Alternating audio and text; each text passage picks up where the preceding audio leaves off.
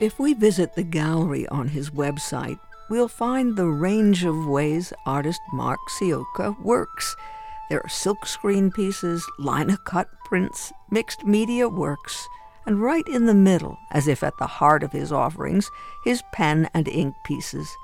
And we can see right away that he's fascinated by buildings of all kinds, from barns to Notre Dame Cathedral. There are a number of houses among the examples as well, including 2 commissioned images of private residences. And right in the middle of the middle page is what we might take to be just another of Mark's handsome home illustrations. That one happens to be titled P.W. Costello's Residence. If we don't recognize the name P.W. Costello, we might just move on to examine the next images in the sequence. But some will stop and realize that Mark has captured the home of P.W. Costello of Scranton, who, in his time, was one of the most distinguished designers, engrossers, illustrators, artists in pen and ink in the country. We can only imagine his childhood homes, though, so very different from this one. Patrick William Costello was born in 1866 in the Manuka section of Scranton. He was the only son of William and Bridget Langan Costello, immigrants from County Mayo. There's some indication that William Costello, his father, a coal miner, traveled from Ireland to Birmingham, England in the 1850s, then on to the United States. He arrived in Manuka in 1856, and as one of the village's earliest settlers, soon married and started a family. Difficult times lay ahead, however, as Bridget Costello died in 1868 when Patrick was only 2 years old. Shortly thereafter, a major downturn in the national economy of the early 1870s led to high unemployment in Scranton's mining and railroad industries.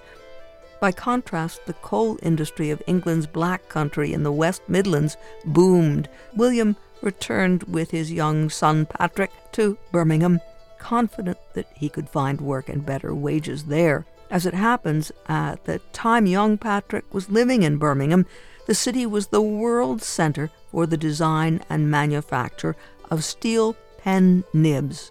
During the 19th century, these sharpened metal points of varying size and shape were inserted into wooden pen holders, dipped in ink, and used for writing and drawing. Perry, Brandauer, and Mitchell were just a few of the many companies then producing nibs in Birmingham.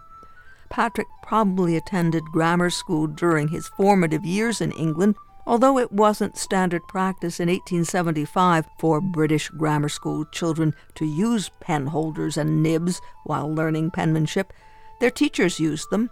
Perhaps the encouragement of a teacher and exposure to British culture were factors that led to Patrick's discovery of his innate talent for art.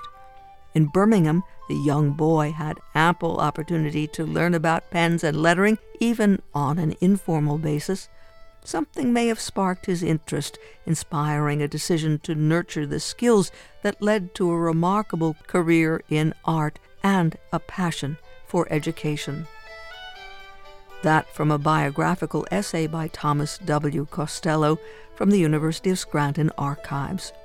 P.W. Costello's career unfolded right here in Scranton, and Mark Ciocca pays tribute to this pen and ink master in rendering Costello's lovely home. Another important aspect of P.W. Costello's life was his dedication to education, something Mark Ciocca shares with Costello. Mark holds a master's degree in education from Pennsylvania State University, a B.S. in art education from Kutztown University, and an Associate of Arts degree from Keystone College. He presently teaches the Cyber Art program at Pocono Mountain School District and was previously art adjunct at Keystone College. As a prolific artist, his work has been widely exhibited in juried exhibitions and internationally. He is a registered roster artist for the Pennsylvania Council on the Arts and Arts in Education, Northeast PA. Mark Ciocca has an exhibition titled Finding Direction at the Gathering Place in Clark Summit, and Mark paid a visit to the WVIA studios to talk about his art and his teaching and where it all began. Like everybody else at a young age, we start with little stick figures or scratches on a piece of paper with that magic stick. And I remember drawing, my first was, my mother was from Germany. So I was about 5 years old, and we were on a train going between towns. And I had stick figures of like army men and x-ray vision. And those stick figures were just something that everybody does. And I thought, well, I just enjoyed it. I never thought about the future, just enjoying the moment. And it stuck with me. That happens to some people, and maybe not everybody, but it's never too late, is what I tell students from kindergarten to the other end of the spectrum. We have found how many people needed that kind of experience, art experience, creative experience during the shutdown, where people didn't know what to do, and people of all ages were getting coloring books and drawing stick figures, I suspect. Yes, definitely. There was a lot of people that picked up materials, crocheting, drawing, coloring in, just doodling, and, it opened up a new world. Hopefully they're still with it. When you were discovering that you might be good at it, how did you narrow focus into the way you wanted to express yourself mostly? Well, the thing with creation is, first and foremost is to be passionate about what one does. And making art has always been a passion, well before people started buying it. I just had a need to do it. I've always been more visual. Although people say I talk a lot as a teacher and as individuals, it was just a matter of conveying an idea through art. And could it be understood by people who maybe don't have an art background or don't see words? So that was one of the first things, is just to share a thought, whether they liked it or not. I've come to accept the fact that, like my wife told me, when people agree with you or disagree with like the social and political stuff I have done previously, just say thank you. And I have done that, trying to keep it positive. What about the tradition of this work? You're living and working in and around Scranton, and we know there was P.W. Costello. Yes, the engrosser. His work is magnificent. I've got to meet his great-grandson, and I did an illustration of Costello's house when he was in Scranton for Tom Costello's illustration in his book that he showed recently at Marywood and also at the University of Scranton. Those engrossments are beautiful, absolutely, and internationally known. Coming up as a breaker boy and self-educating himself to world class for presidents and kings and everything in between.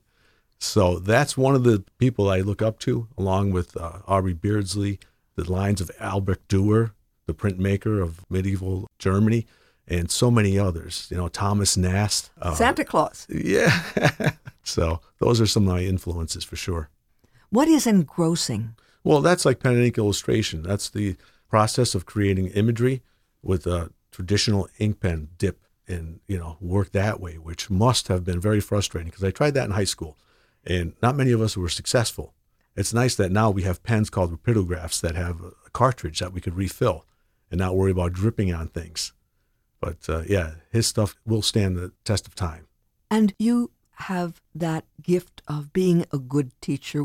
Why do you love teaching as well as doing the work that you can't help not doing? Well, there's something about an open slate, especially with the younger kids. Now, at this point in my career, I'm teaching K through 12 in a cyber program. So it's not traditional how I trained and what I did for many years, but making the most of it and reaching out to those kids, they are just so receptive. And they come to the meets. My screen is filled with tiles of faces and eager students, and just trying to capture that time with them to make the most of it, and creativity, talking about collaborations. And in fact, right now, the younger students in elementary class, one girl, Josiah, she said, "Mr. C, can I teach one time?" And I thought for a moment, and I said, "Sure, what do you have in mind?" She said, "Well, I want to do what you do. Walk us through a drawing." And I couldn't believe how well it went. And then I said, "Would anybody else like?" And all of a sudden I saw all these hands and thumbs up. So every second day now, we're doing a guest artist teacher, which is that student. So, it's inspiring. I get inspired by my kids just as they tell me, "Well, we like what you do. We want to do what you do." So it's reciprocal. You have a show right now in Clark Summit at the Gathering Place. And you have a title for it, a simple title, but you've also brought some of the images that we'll find in the show. Talk to us about the theme and how that all emerged as you began to create this new work. Yes, yes. I was invited by Joe Statuto, who speaks on behalf of the Gathering Place, and Dory Waters, who runs it. Wonderful individuals and wonderful organization as well for the community and beyond. And this one image that I had sketched out, it was probably, I'm thinking, during COVID or right before things started changing. And I did a sketch for a mural on the Lackawanna Heritage Valley Authority's walk along the Lackawanna River in Scranton. And I thought, this mural is pretty cool. I added some color to it, and it never unfolded as of yet, but I'm determined. And when Joe asked me to show at the Gathering Place, I went through my sketchbook, my recent sketchbook, although I have lots of them like many artists, and I saw that design. And I said, I'm trying to find direction on many levels. Not that I'm lost. Somebody said, well, Mark, are you lost? You're trying to find direction? I said, not really, but I'm questioning things as I go along. Which road to take, what direction. And so the image on the postcard and promotions is titled Finding Direction, which is a compass design that I made up. And moments came with the fact that throughout our life, we have these moments when decisions have to be made, small and large, individual, collectively, personal, professionally, financial, everything. And so the more I thought about it, the more that I started getting images in my head and things that I've collected and sketches that I've done. And I left the titles very open so that individuals could interpret them. And I purposely did not put them on the illustrations themselves, but on the side so that people could judge for themselves. What does that mean to them, not me directing them? So I left it very loose and open for them. Would you see, as we make our way around the exhibition, is it a path? We can go any way and follow our own attraction to the images, and we might have our own journey. Yes, certainly. As you walk into the gallery on the right-hand side, there's 16 of these new illustrations that I've created, and Al Pierce and Joe Statuto and I hung the show, and it was very nice, but they did a wonderful job. And those 16 images are layered one on top of the other, 8 in a row. So it's to your right, and you could see that work first, and then supplementing that exhibition on the second and third wall are silkscreen designs and lino cut prints and a few paintings, or at least one painting that I included I haven't shown before. So, yeah, you could work your way right to left or left to right in the gallery. In one way or another, these are raising questions, right? They are, and we ask ourselves these questions, maybe not aloud, but somewhere in the recesses of our mind or forefront. How do we react to things? What can we control? What can't we control?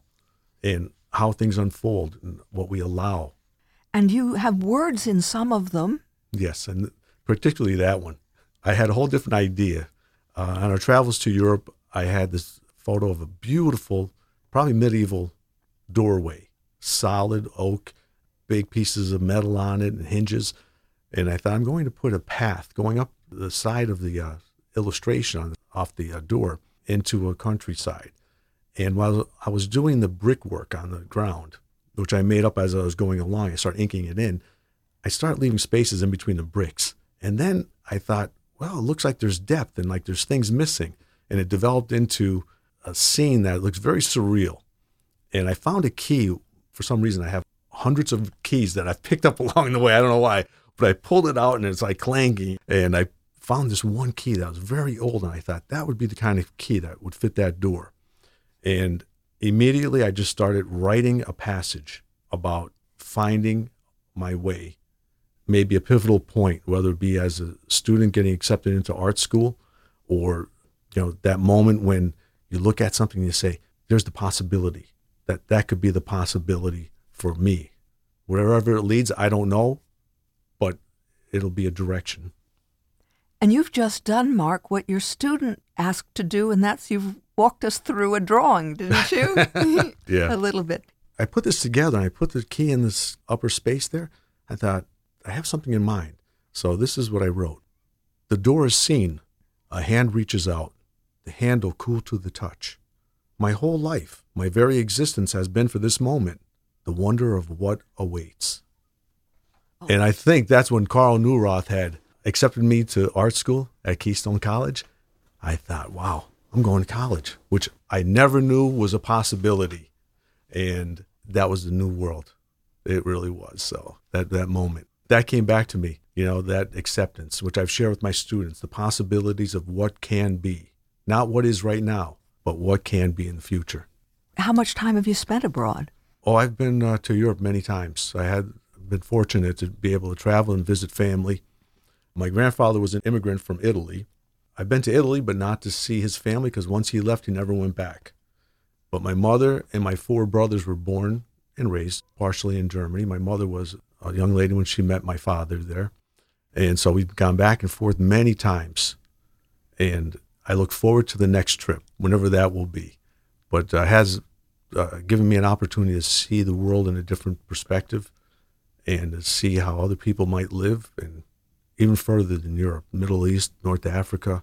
So it's a shared experience. And some of that imagery bubbles up sometimes. Oh, certainly it does, because it's like a collective consciousness, like Jung would say. We're all part of what came before us. And knowing my mother growing up, a war-torn world, and my brothers coming as immigrants and learning the language, it's like my students today, coming from Central South America, Poland, Russia. We have 35 languages spoken in our district. So when they come in and they can hardly speak English or not at all, I'm very sensitive to that, because it's a changing world. And as educators, we need to be on the forefront. And as visual artists, that is great information to use. Have you taken new directions? Is this series a reaction to the COVID time? Do you think this is a direction you might not have explored had we not had COVID, or is there no connection that you feel? Well, I don't want to think about that too much, but I could say that at this point, I've been teaching over 37 years, and I'm looking in the future. So I think that's what sparked this whole idea about finding direction, because I know I'm not going to be somebody, should I retire, bored, looking for something to do. I've always looked for something different. Where I'm at now is okay, but I think there's more out there. Remind people about your love of architectural drawings, of the history of the region. It's not just that I can duplicate that. Well, thank you for that compliment, because people say you're very detail-oriented, and I am. We're teachers. That's part of it, to be organized. And I'm still working on that whole axiom that my college professor told me. Organization is the key to success. I'm still trying to work on that. But I share that with my students. It's a lifelong process. And one thing I've always liked, when I was a kid, I would go to the Wilkes-Barre Fine Arts Fiesta. And I remember looking at the black and white illustrations of the coal breakers in our area. Right, Fred Bartlett. Oh, my goodness. His work was of his time. He saw all the breakers in our area, and he did those illustrations. I just always loved it. In high school, I started doing black and white work, and I started just drawing the known images of downtown Scranton, the architecture, of course, Electric City sign, the courthouse, and people started wanting. I made note cards. When people used to send note cards, and I put the information on the back, because I thought, this is alive. Architecture and history is not dead. It is around us, and it's still breathing with us. So I started giving away. One thing led to another, and it motivated me to do a whole series. I'm over 80 illustrations now of Greater NEPA and even beyond. I'm trying to do a whole series now of local colleges and universities promoting education. I finished the Pennsylvania State Capitol building, the White House, the U.S. Capitol building, Penn State, which is a beautiful old Maine. It is absolutely beautiful. And things that are with us as of today, not going back to photographs from another time. There's one exception, though.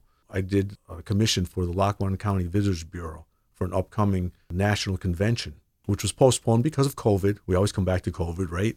And I did the train station and a steam locomotive. And when I did the Lackawanna station the second time, I thought, I really like this. So I did one for myself.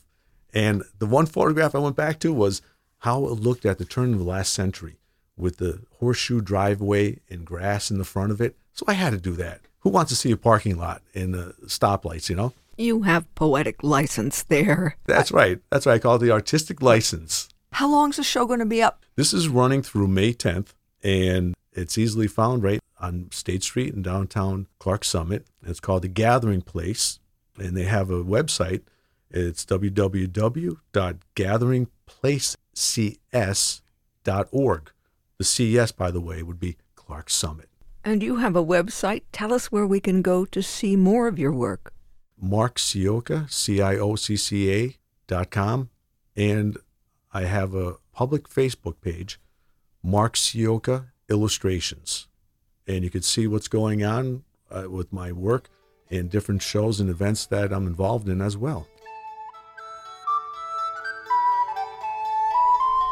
Artist and educator Mark Ciocca speaking with us in connection with the current exhibition at the Gathering Place, 304 South State Street in Clark Summit.